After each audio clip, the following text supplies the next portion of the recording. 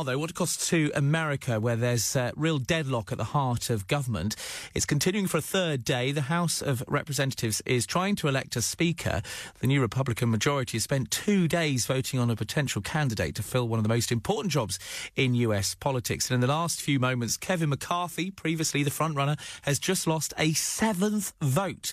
Well, joining me now is LBC News US correspondent Simon Marks, live from Washington. And Simon, I've said it before, I'll say it again, unprecedented scenes in the Capitol. Yeah, absolutely unprecedented. I mean, we've seen nothing like this at least for 100 years, and pretty soon the scenes will be completely unprecedented, because if we go into a 4th day of this, well, that surpasses the 3 days that it took 100 years ago to elect a speaker. Then there were 9 votes involved. So far we've had 7. There's every sign that an 8th is coming. We did have something new in that 7th vote. For the first time, there was a vote on the House floor for Donald Trump to become Speaker of the House of Representatives, and it came from Congressman Matt Gaetz of Florida, who in many ways has emerged over the last 3 days as the central figure in the group of far-right hardliners who are absolutely refusing to back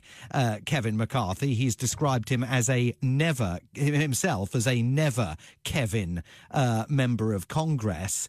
There had been theories leading up to the midterm elections that perhaps some of these right-wing members of the Republican Party in the House of Representatives fancied the idea of trying to elect Donald Trump to the Speaker's position in the House of Representatives. Well, Congressman Gaetz cast his vote for Donald Trump today. He was the only one in there to do so, but he was still one of 20 Republicans voting against Kevin McCarthy. That's the same number of people that opposed Kevin McCarthy yesterday. So the bad news for Kevin McCarthy is that he doesn't appear to be closing the gap.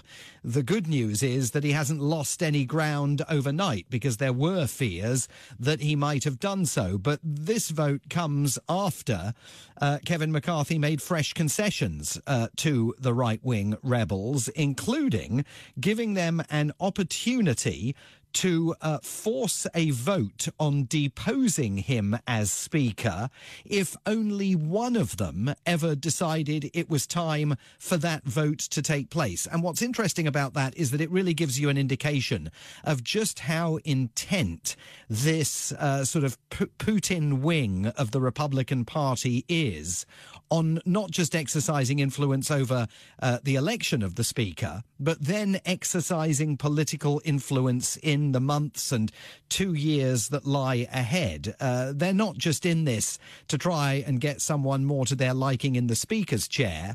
They're in this to try and force their right-wing issues onto the legislative agenda. And so whoever ends up sitting in the seat previously occupied by Democrat Nancy Pelosi is going to have an incredibly uncomfortable time, because they're going to spend every single day dealing with these, almost 24 recalcitrant Republicans who will look at legislation pertaining, for example, to, pig farming in rural areas of the country, and will say, well, hang on a second, we want to insert into that legislation provision for a ban on same-sex marriage. I mean, this is going to become an incredibly tortuous and problematic role for someone to fill, and someone's got to fill it, because the situation that we're in at the moment is that there is officially no House of Representatives. Its members can only be sworn in after a Speaker is selected. There is no Speaker, and just to remind everybody, the Speaker of the House of Representatives is very different from the Speaker in the House of Commons. This isn't someone who shouts order, order, and imposes the rules on members of Congress.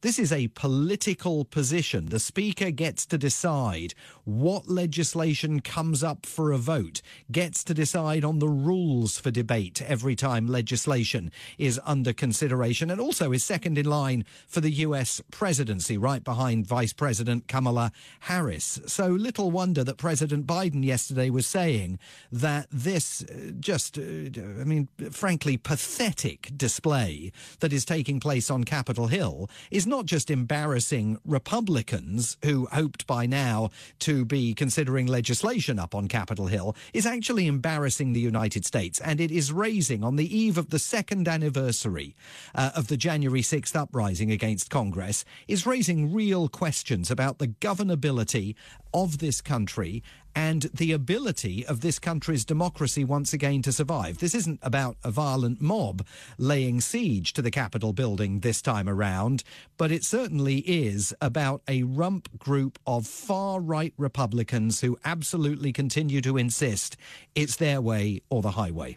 And Simon, McCarthy being nominated for an eighth time. He's not been elected, and voting's going to get underway shortly for an eighth time. Apparently, Kevin McCarthy being nominated again, this time by Florida Congressman Brian Mast, that you mentioned earlier.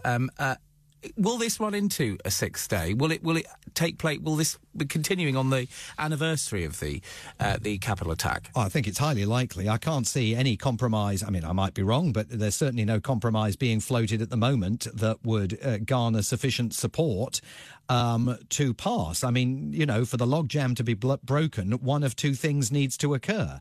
The right-wingers need to back down, or Kevin McCarthy needs to stand down. And so far, there's no indication of either of those things occurring. I see that the representative from Florida, Brian Mast, who has nominated Kevin McCarthy for this eighth round of voting that is about to take place, is warning that the Republicans are about to squander their opportunity. Well, I mean, you could argue they squandered their opportunity back on Tuesday after the first round of voting didn't deliver a speaker into the chair. Because, look, there are Republican voters out there that backed Republican members of Congress because they liked the message they were hearing. And the message they were hearing, in part, was that they were going to hold the Biden administration's feet to the fire on a whole variety of political issues. And some of the far right promised that they would, of course, be launching investigations into the Bidens, whom they claim, without any evidence to support the claim, are an organised crime family. They promised to be hauling Hunter Biden up before Congress to explain his actions in the past. They pledged to try and impeach the Attorney General of the United States, the FBI director.